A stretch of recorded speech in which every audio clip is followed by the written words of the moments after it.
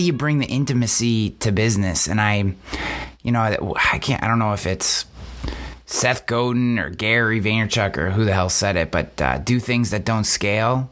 That should, you take one of those people. Yeah, it's Gary. Yeah, you take one of those people on a trip with you, and they spend that time with you. Just say it's one, and it's not 2 or 3 or however many go with you, and they get to have that experience and learn. The amount of word of mouth advertising, and not that it's just about that. I mean, but the amount of spread that you will get from them having that experience is tenfold what you would get trying to do, some online course or some bullshit like that. Yeah, I think you're so right, dude. I think you're exactly right. And that's what creates super fans, right? And that are just with you, and they feel like they're loyal to you forever, regardless of how high they go or how far they succeed. Yep. So, yeah. That's the goal. I'm glad you see it. Because you would tell me if you thought it sucked. So no, I think it's amazing. I mean, it's the reason why I want to do this thing on Sunday night, which I'm so very appreciative that you're going to be part of, dude. I know that I know it's more work for you or whatever, but I do appreciate you doing it. It's the people that are part of that thing are going to get such an amazing experience and be able to. What I hope they take away from it is a belief that they can actually achieve something, and the ability to have all the questions answered that present barriers for them in doing whatever it is they're trying to do. And I don't know of a better way of doing that. And if I can do that that's really what Elevate is about in general, but I want to see if you can bring it down to this very small, almost like mastermindy kind of level, what is the difference in impact that they feel? And my assumption is that it will be significant, but obviously, and then to have 10 people running around the conference for the next 2 days talking about this ridiculous experience that they had. I don't know. I just think those type of special experiences, I shouldn't say very few. I think few people in a position to create them take the time to actually create them. And, it's like Spider-Man, man. With great power comes great responsibility. Like, I think you have knowledge that people want, and as much as you are capable of and isn't a strain on you as a human and your family, there is some obligation to redistribute that to people because it's brought you so much joy. And I'm not just talking about you specifically, but anyone who's accumulated knowledge. I think there's a responsibility to share that back with the world. Yeah. Completely with you, and that's what fills the cup. Yeah. For sure. For sure it does. Hey, speaking of our schedule, yes. When I come out there, so we have the workshop. We're going to have our get-together Sunday night. Yep. And then do I speak Monday morning? Is that what our schedule is? Your schedule, how it works? Your schedule is the workshop on Sunday and the thing Sunday night. But we're not doing a keynote from you this year. Okay, so just those two things. Yeah, the workshop and cool. The Sunday night thing. That was what we set up. Because you introduced me to Joey Coleman. I couldn't remember. Yeah, that's okay. Yeah, I couldn't even remember what we did set up this year, and so I was talking to Jamie about it last night. I was like, I can't remember if I have this, and she's like, I think you just have the workshop. And I'm like, I can't remember. And I decided, and that's completely fine with me because I'm good either way. Yeah. So okay, well, sweet. And I'm thrilled that Joey's coming out there. I think that's awesome. Yeah. It Oh yeah, I am pumped. Sorry, I know your video guy was coming with you. You're gonna love him. Yeah. No. Oh yeah. No. I'm super pumped. Dude, the lineup is ridiculous. I mean, I just did a hype video that I just published like an hour or so ago, and like by the end of it, I just basically like walked people through like step by step what we were delivering, and by the end of it, I was like out of breath and exhausted at like. I mean, literally, a freaking video marketing workshop for you for the price of this ticket, just that alone is like makes the whole conference worthwhile. And the freaking thing hasn't even started yet. I mean, we got Joey Coleman on Tuesday. Anthony Iannarino's coming to do the Tuesday keynote. I have 6. Oh wow, that's great. Yeah, and I love him. He's awesome, and I wanted to kind of bring back. I guess when I was talking to him, my whole point was like I'm kind of worried. I have this worry that there's a generation of professionals that possibly could forget that you still have to be able to sell, right? That digital alone does not grow your business, that it's really an introduction for the most part, and that you still have to actually be able to sell someone, like convince Ryan, them that you are making a great point. Right? I mean, you are making a great that, my friend, is a problem. Yeah. And there's a whole generation that doesn't want to pick up the phone. Yep. And that doesn't want to pick up the phone once, much less twice or 3 times, depending on what's needed. Like, really get outside their comfort zone, because we can hide behind the walls of emails. It's easy to email somebody, more than once and saying, just checking back in, just checking back in, just checking back in. It's harder to walk in their front door and say, hey, man, I'm here to talk to you. Yeah. It's a different game, and people have forgotten how to do that. Yeah, and they don't know how to value themselves or their time. I'm glad that you see that. It's going to be a big issue. Yeah, it's going to be an enormous issue. And I called Anthony because I wanted a sales speaker, and I said, dude, like, you are the best guy that I know who's hardcore sales, but at the same time, like, appreciates and respects what digital is. And so he's going to come in, and I told him, I want you to pound them over the head with the fact that digital is not the answer. Like you have to be able to do both. Like, digital's an awesome, it's great, and it's a huge part of being successful today. But you still have to be able to close somebody. Like, you still need to, like, get on the phone with them or show up at their office or have them come to your office and close business. Like, that is so important. Yeah. So he's like a really cool kind of change piece to the overarching message. I got this guy Ryan Walter coming in, who's a former Stanley Cup winner, and he's got this awesome, like, leadership 4 pillars of leadership thing that he does, and he's like a hockey guy. So it's and that's just 3 people. I mean, it's insane. I got 6 carrier CEOs coming, all kinds of agents and thought leaders from around the industry, up and down, in and out. It's gonna be tremendous. And then so I like, and then this Sunday thing, and I bought. For Joey and for Anthony, I bought 500 copies of each of their book. So the first 500 people that come and, like, register get hardcover copies of both of their brand new books, which will both be New York Times bestsellers. So it's like, I was thinking about this thing, and I was like, oh my God, like, this is gonna be ridiculous. Oh, I'm so excited. I'm much less stressed because we actually this year hired, like, I have the person who's doing it this year, like, she's done, her name is Jen, and she's amazing. And then we just hired out the pieces that we didn't know how to do. So it's, like me chasing someone down because it's their turn to speak, it is not going to happen this year. Like, we have people now who will make sure they're set up and mic'd up and comfortable and got their bottle of water and, like, that they're ready to go. So it'll be a little different scene. Or got your music in the morning whenever it comes in. Oh my gosh. So dude, so it's so funny. So I have told the story of you walking in and being like, where's the music, dude? I can't tell you how many times, because everyone, so like, well, you bring in someone to do this, or, we got this company called Platinum who's amazing. Who's doing, like, all the setups for everything, like the stage setup and all that kind of stuff. And they go, so, like, so what's your thoughts on music? Like, how do you guys handle that? And I go, I want to be completely honest with you.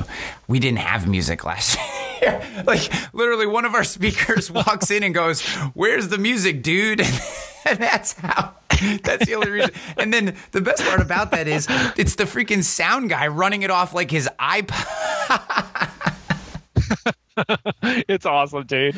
It's great, and it worked out. Nobody ever would have known. No right? one ever would have known. That's the beauty behind it. Yeah.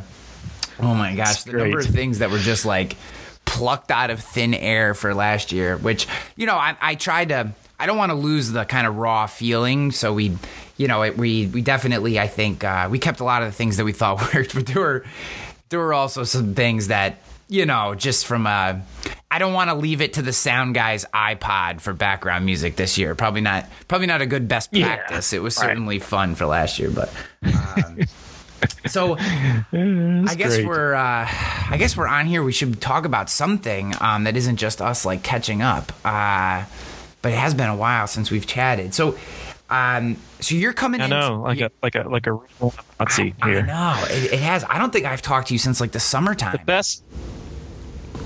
The best show that never was, the hot seat. If I have one wish, it's that one of these days you and I can do a show together again at some point in our professional careers. Might not be a year or two away, but at some point that we're doing the show. Oh, dude, I would love that. I'm serious about that too. So I'll tell you what, I just got a brand new computer. And like 2 days ago, and I don't know about you, but when I get a new computer, which I don't do often, the computer I'm using right now is from 2013. It takes me forever to like get the new computer set up because they don't come the way your old computer is. Like all the things are different. I don't have any of the Adobe stuff. It's like all this stuff. So I'm like looking through old files, and I found some of the old episodes of the hot seat, like the recordings, like a couple of them, like in some crazy file, like I don't even know where. And it made me very nostalgic for how freaking awesome the hot seat was, even though the name made no sense. and it just and we used that, whatever that platform was that was going to take over the internet. Blab, that's right, Blab. Oh my God. But the cool thing now is you could do it like right inside Facebook, do like a Facebook Live. I mean, now you have multiple people. You could do an Instagram Live. All the platforms that we kind of wished had that feature, whatever it was, 2 or 3 years ago. Now they all have that functionality. So they woke up to it. Yep. Maybe someday. Oh, the hot seat was so good. That was so much fun. Brother. God, my basement wasn't finished then. I'm like looking around, thinking about when we did the hot seat. Like my entire basement is finished. I have this whole office now. Like this was all just raw concrete floor. Yeah, it was.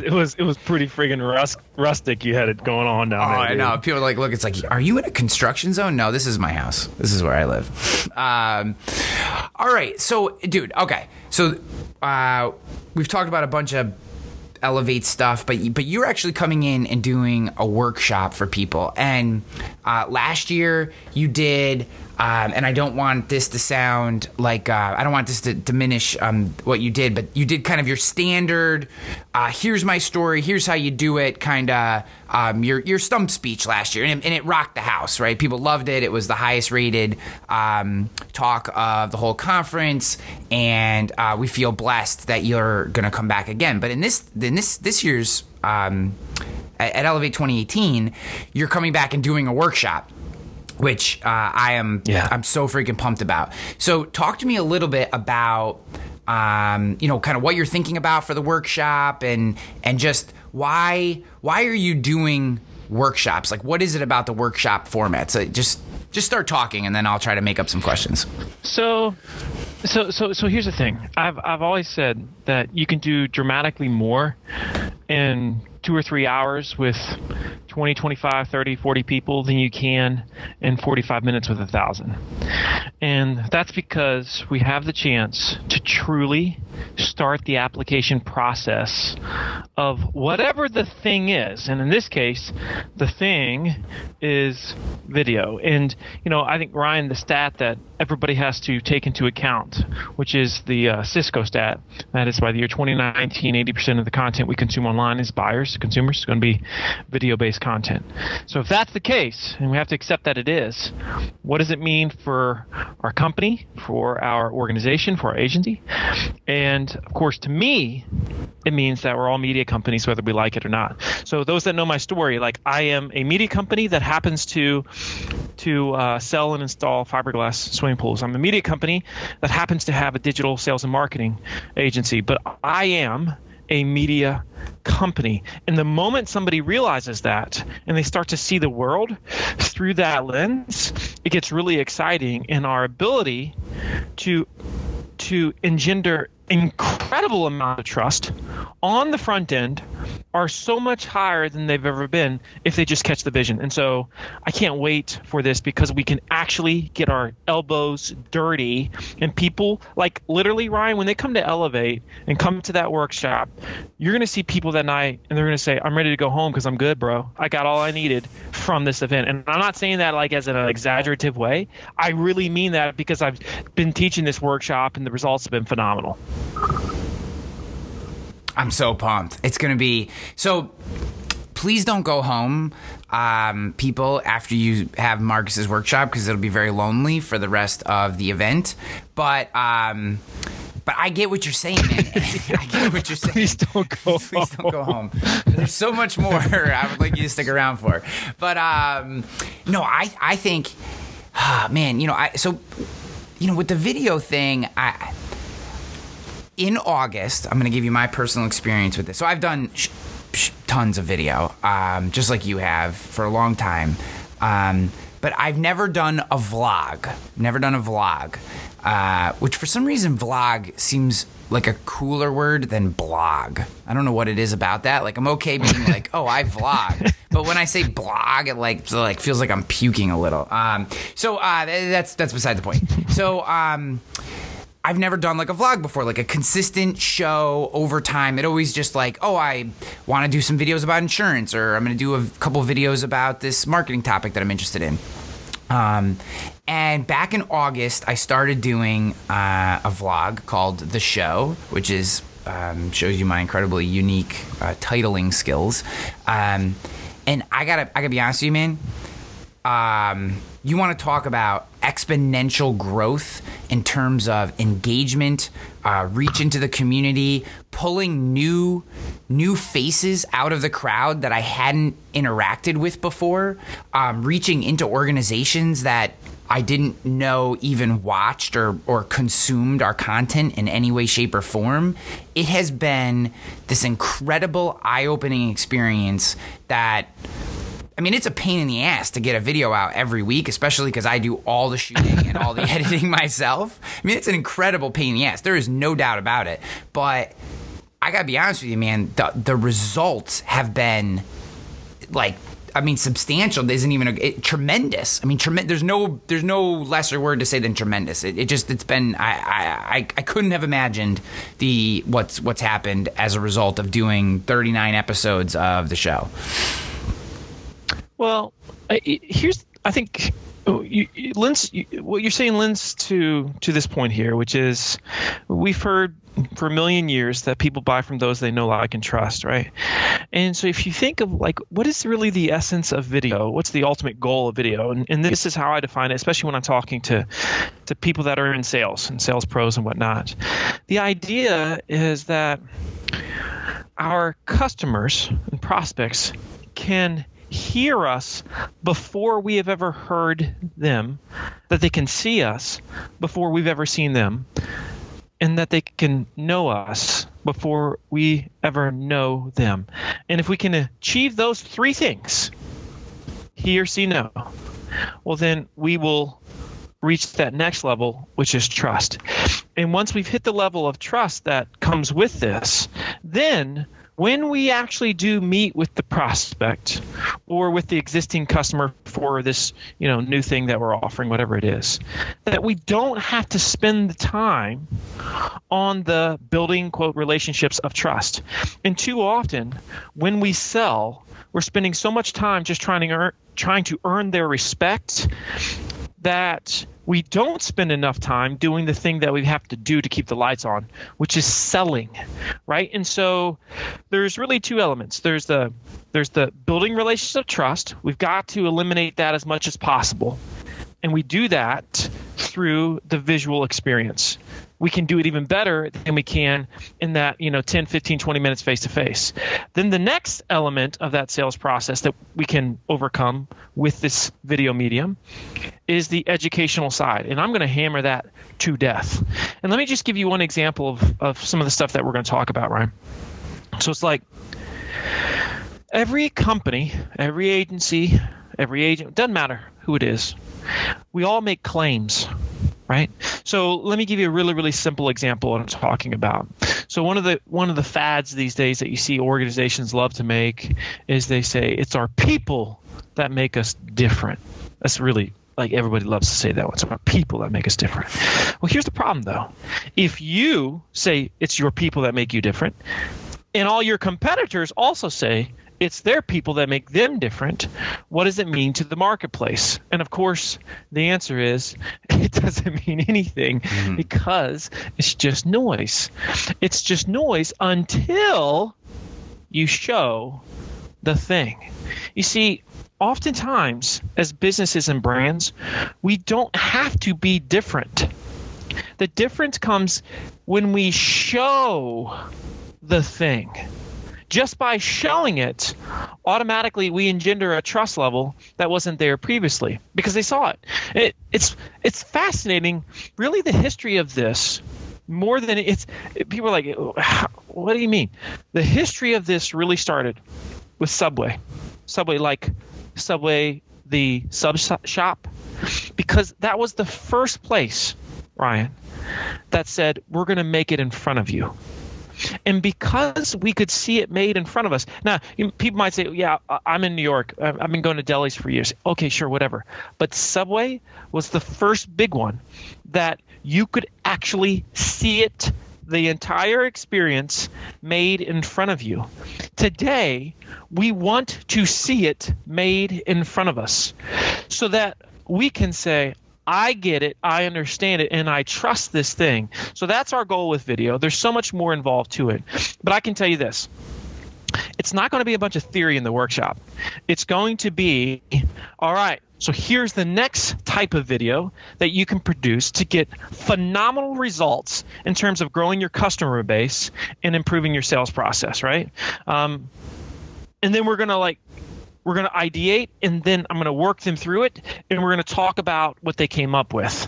And so they're going to leave with all these, this is what I'm going to do next steps. It ain't going to be, well, I think video is a big deal. No.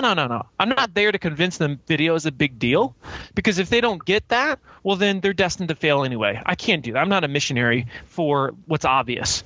What I'm there for on that particular day is to help everybody see a way of doing this that they hadn't previously imagined, and how it can help them garner new business and dramatically affect the sales process. That's why I'm there, and they're going to have a good time with it. Man. Now I want to sit in on the session. I'm going to be like working and stuff. It's kind of BS. Yeah. I got like things to do. I'm just going to stop all the other things and just come and sit and watch. This is why we so closely align on so many things. It's really funny.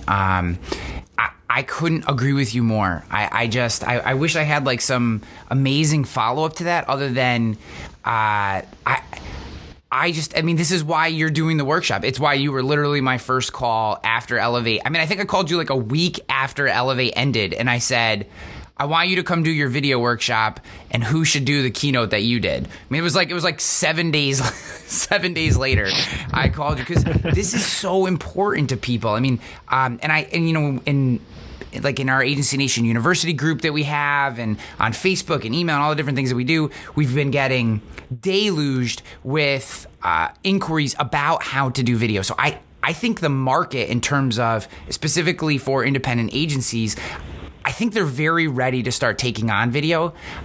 I think the days of, that's for someone else, that's not for our agency, I'm thankful that it feels like we've crossed that precipice, that people now are aware this is something we can do, that we should do, and now I very much feel like we're moving into the how we do it method, and that's why kicking off this conference with your workshop it's just tremendous. It's absolutely tremendous, because what I'm hoping for is they get that how out of the way, so that when we start talking about all the other stuff that may be a little more theoretical, they can figure out how to plug the how into the higher level strategy stuff.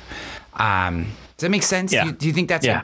I just feel like so many people get hung up on these little hows. Yes, absolutely. And regardless of how many is on their team or what their budget is, the beauty is I've designed this workshop so that they get a ton of value. Regardless, okay? And so there shouldn't be any excuses or reasons. And like to your point, Ryan, like we are in 2018, we're basically where websites were with video in 2018, where websites were about 12 years ago. So it's about 12 years ago when everybody said, yeah, I pretty much have to have a business. Excuse me, a website if I have a business. And if I don't have a website, I don't have a business. So that acceptance for the most part was about 12 years ago, right? Now we are really at that same threshold period for video. So many are saying, I just can't deny this any longer. And one thing I want to say about this, and I'm just going to be really frank, some people just say, they hear this and they say, well, video's not my thing.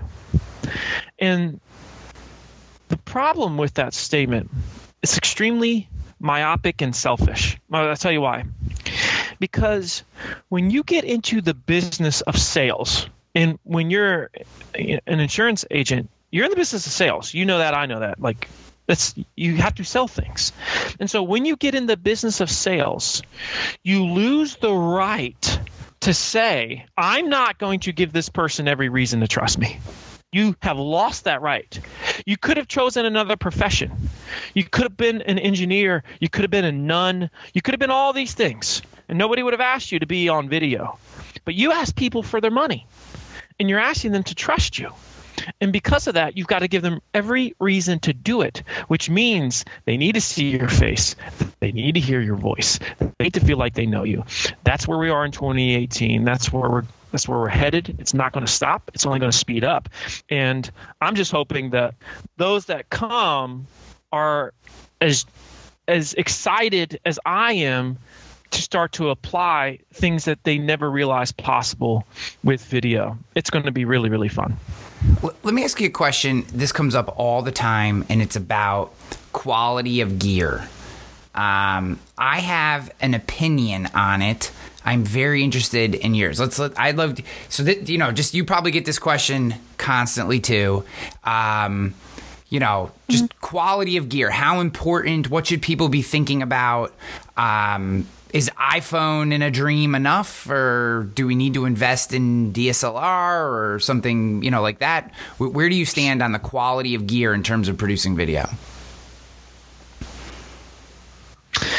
Well, this conversation is really similar to textual content conversations that you and I have had over the years, right?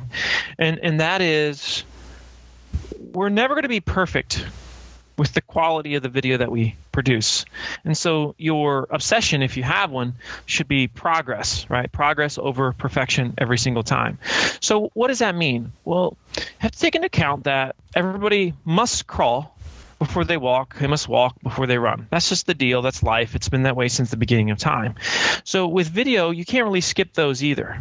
Now, there are ways to speed them up. And so you have options. You can do like many of our customers have done, and I know certain agencies have done, is they hire a full-time videographer, which sounds preposterous to some until they realize the impact it can have on the organization. Once you get a full-time videographer, then it's a total game changer because you have somebody that can do it at a high level. They just need we just need to make sure they have the right strategy, right? Now, let's say you don't have that option. How much do you need to spend? Well, the fact of the matter is there are people that are actually killing it with iPhone video.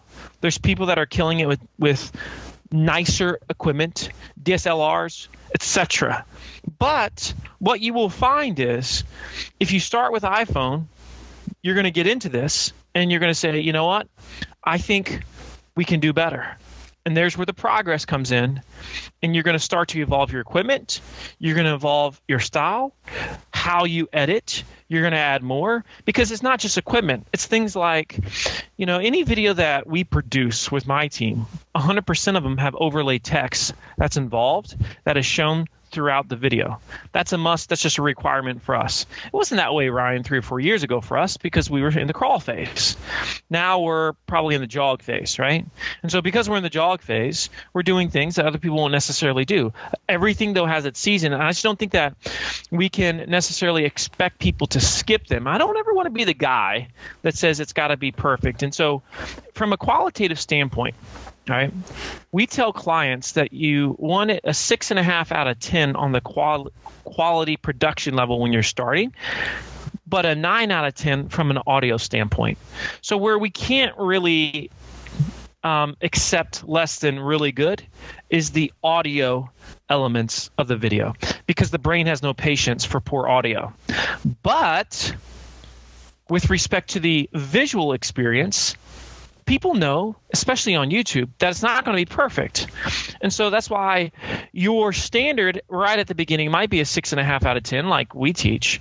But in a year, it should probably be a 7.5 or an 8 out of 10, right? By this point, I want everything at least a 7.5, 8 out of 10. That's what I want it to be, but I wasn't always that way. I know it's a long-winded answer to your question, but that's my take on this.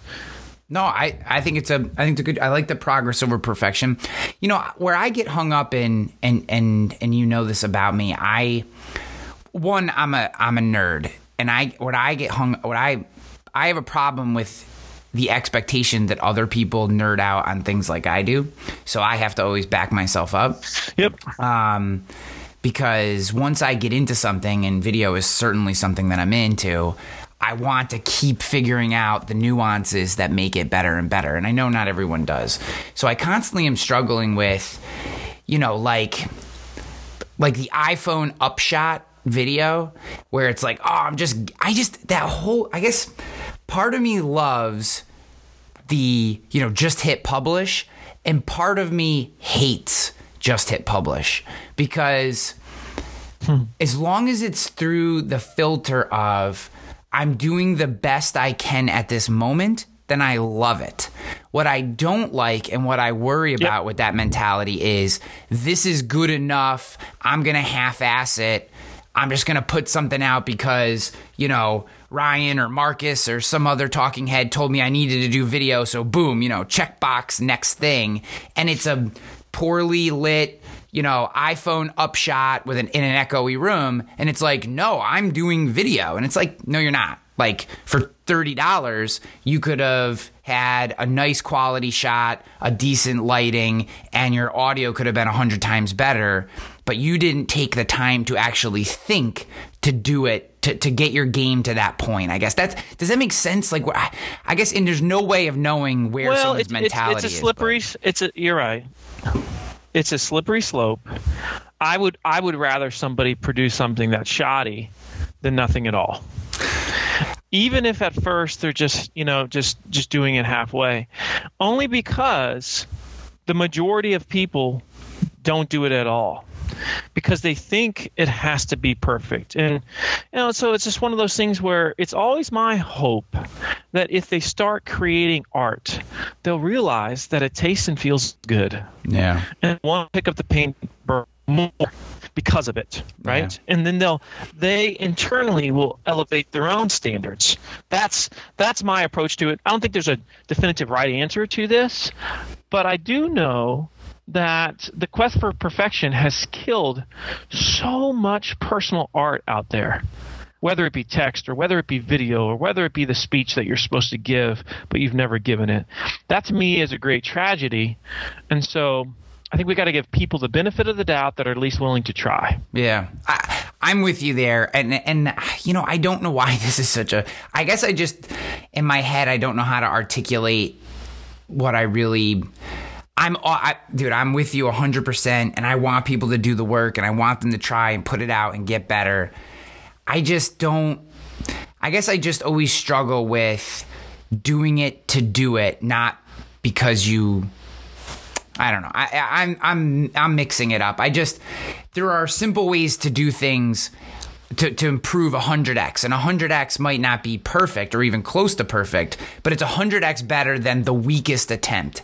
And when I see the weakest attempt and then but I did it, I feel like not really. Like you didn't take 10 minutes to actually think about how to do it so that someone on the other side would actually want to consume it, right? I guess that's my thing is like, if you're going to put such a piss poor effort in, then are you hurting your brand? Like if it's terrible, like if the audio is super echoey and it is a poorly lit upshot and you look 100 pounds heavier than you are because you're shooting up through your body with a wide angle lens on your iPhone, then are you actually hurting your brand? Like, can you hurt your brand by doing such a poor job? And I mean, I'm talking like a 2 out of 10, not the 6.5 that you're talking about. Yeah. Could you? Well, I guess you could, but this just goes back to the person's mindset. I mean, it might be that the first 5 or 10 videos you produce, you don't ever publish, but you feel great about the fact that you did them. You use them as learning experiences, and you say, okay, it's not that 6.5 or 7 yet, but it's a 4. So what do I need to do to get it to that 6.5 or 7? At which point I'll go ahead and publish it out there. We just got to be careful that we're not hypercritical on ourselves, yes, that we're okay. Sure. And then when I say 6.5, I really mean 6.5, because 7 sometimes is some people don't want to give themselves a 7, but I find that 6.5 is that magic number. I'm like, you know what? It's not that bad, and it's a great start. And so let's go ahead and get it out there. And I'm with you. I would never want to discourage someone from doing the work. I mean, that's. I guess my hope is that people will. There's so much free resource. There's so many free resources out there. There's so many people willing to help. I hope they'll just take the extra couple minutes and get to a 6.5 or even a 5. Give me a 5. And I'm with you. I don't want to be overly critical, and I want people to do the work. It's not. I guess knowing today what the bar is to get to a 6.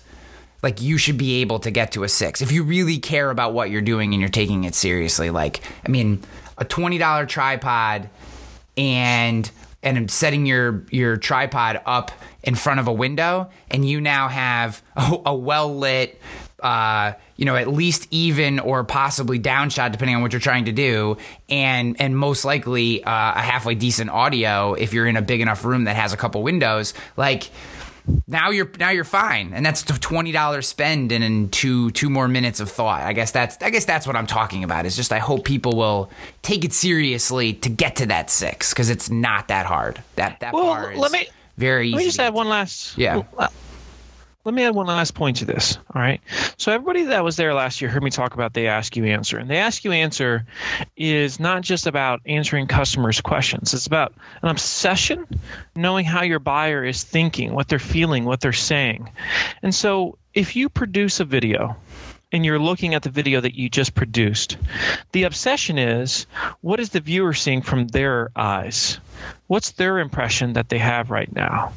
And if that is the case, because you're obsessed with the viewer and you want them to have a magical experience when they're vetting out, in this case, their agent, their provider, well, you naturally make that progress. And so ultimately for me, this conversation isn't about equipment. And it's really not even about quality per se. What it's about is, am I really obsessed with the way that my customer is thinking, my prospect, and am I making adjustments to the way that I sell, to the way that I market, to the way that I have set up my customer service?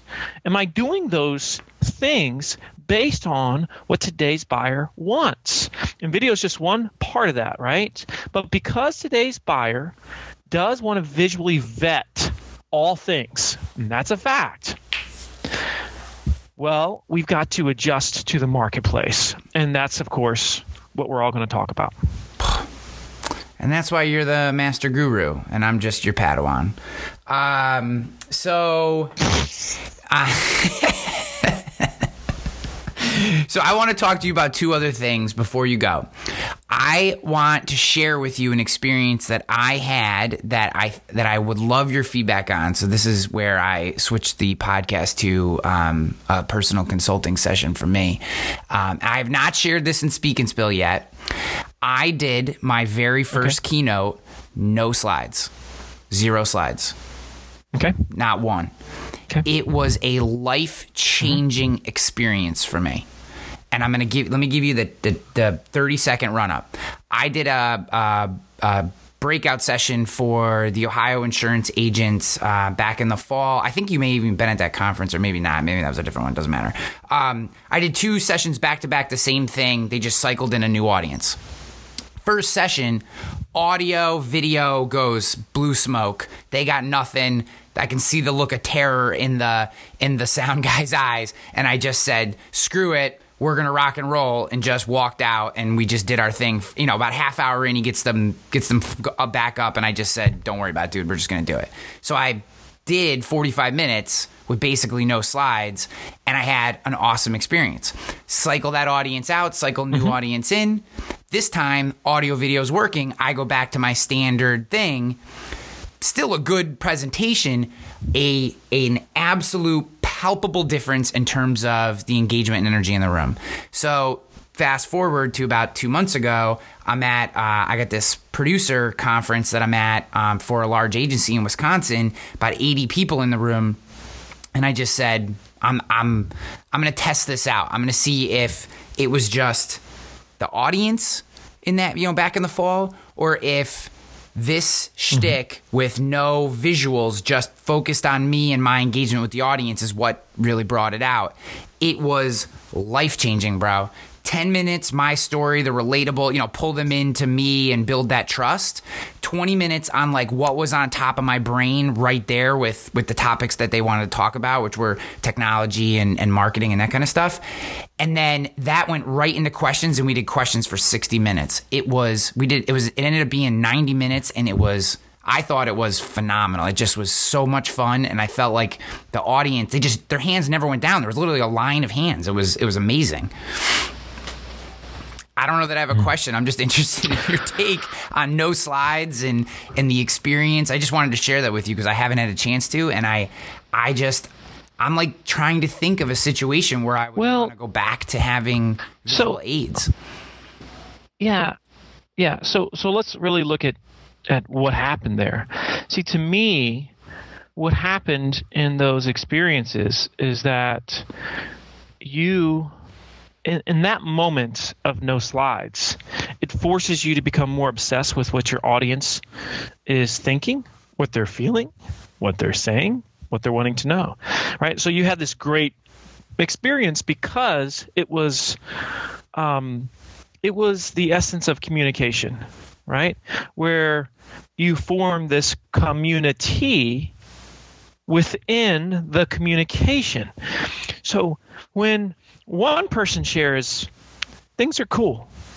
But when a group starts to share, the energy always elevates. I mean, there's a reason, and you've seen me do this for years, that even though the slides might be there, the magic always occurs when there is conversation with the audience. Always.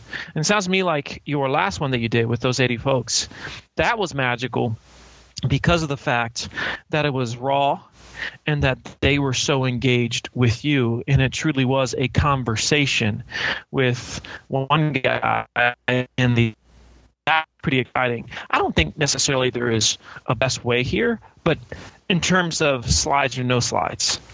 But I do know, without equivocation, that the obsession with your audience, and truly not just having somebody stand up and high five their partner and chant a few things, that's not engagement.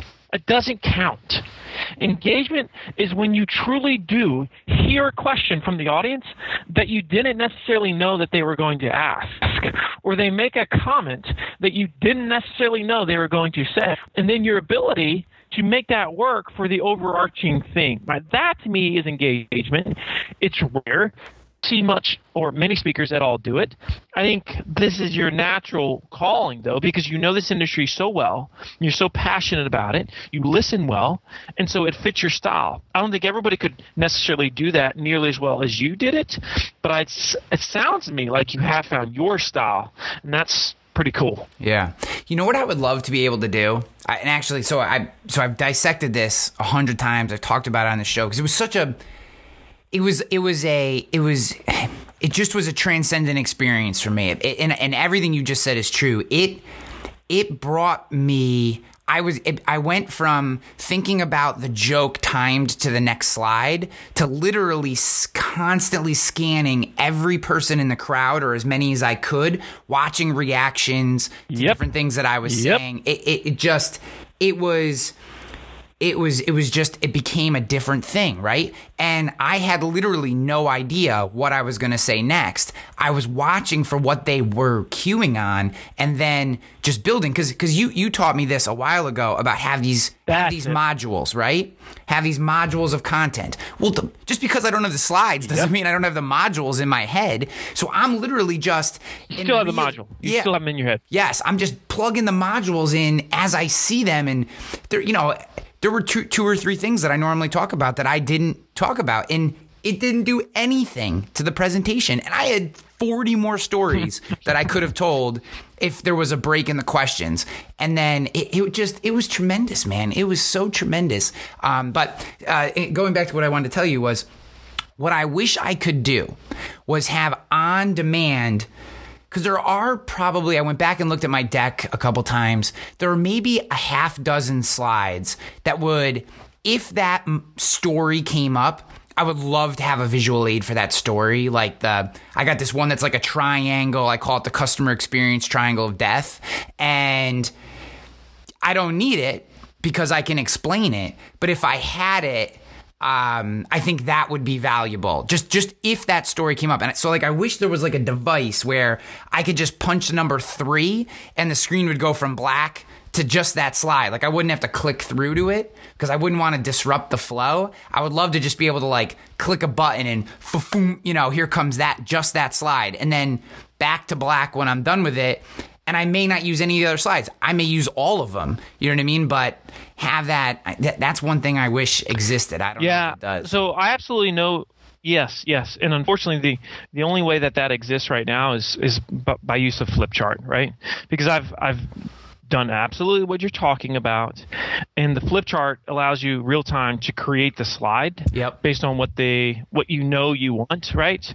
Now it's not perfect, but Simon Sinek's done pretty well with it, and so I guess we can all use it. I do love your invention though. That would be super hot, because there's been many times when I was thinking the exact same thing. I wish I could just hit a button and just jump towards this particular area, this particular segment, like you said, because that's what is needed to be told in that moment. Yeah. The only other way that I could think to do it is if you had a really good partner, audio video partner who when you went to that story, knew which stories that you told, they could punch up that slide. So you know what I mean? That was the other way I was thinking of it, was you'd have to have someone in the back who go, oh, he's going into the customer experience triangle of death.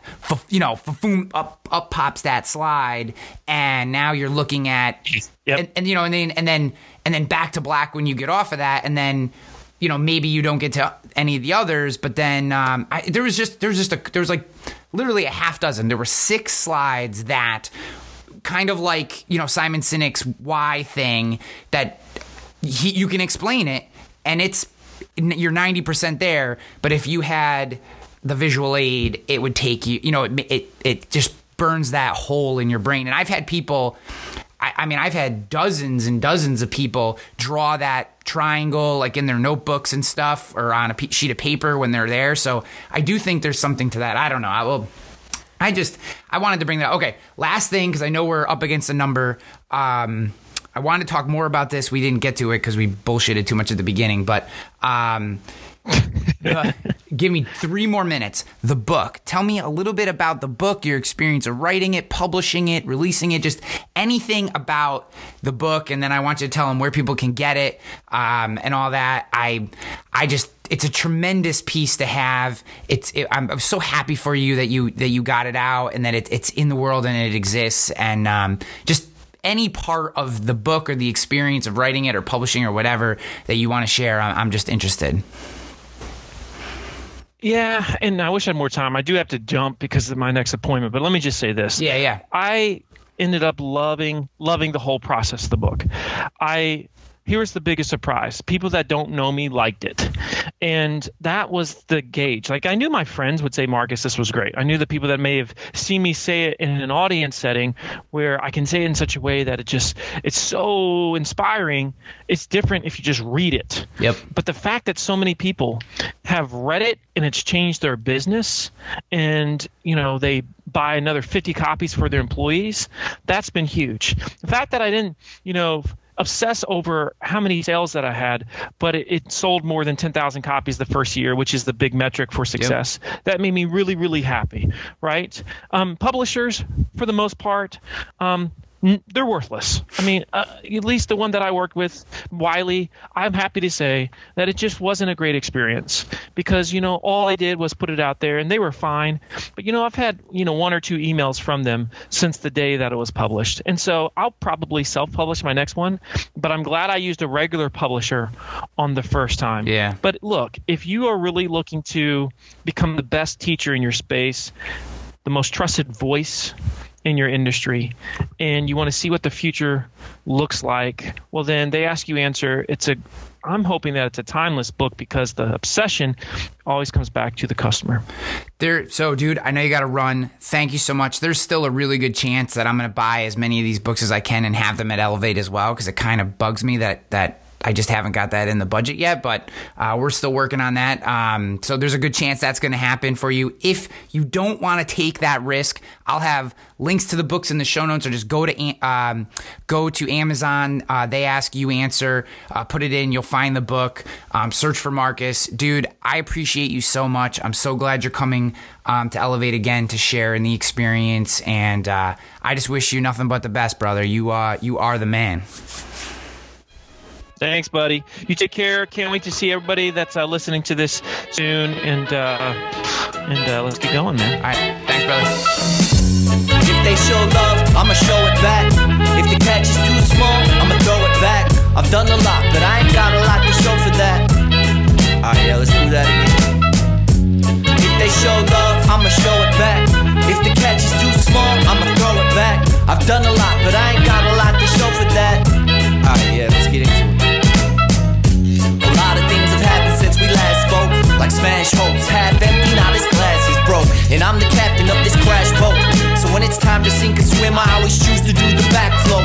I know that not a lot of humans are as sharp as I am. My modesty's my greatest quality. It's not, I'm lying. I know I'm only just alright with this art of rhyming. No, I'm not applying myself. In fact, I'm hardly trying. But just imagine what would happen if I stuck to rapping, man. I'd probably have a helicopter and a couple mansions with some guard dogs and a bunch of fans they love attacking. Probably not, but it's fun to imagine. Hey, yo, I can't complain of where I'm at. I'm just happy to be here. I'd be ecstatic if we happen to have a repeat here. Thanks to Pro Leader, I'm rapping the heaters while passing the reefer. Man, that's what I call having a breather. If they show love, I'ma show it back. If the catch is too small, I'ma throw it back. I've done a lot, but I ain't got a lot to show for that. I've done a lot, but I ain't got a lot to show for that.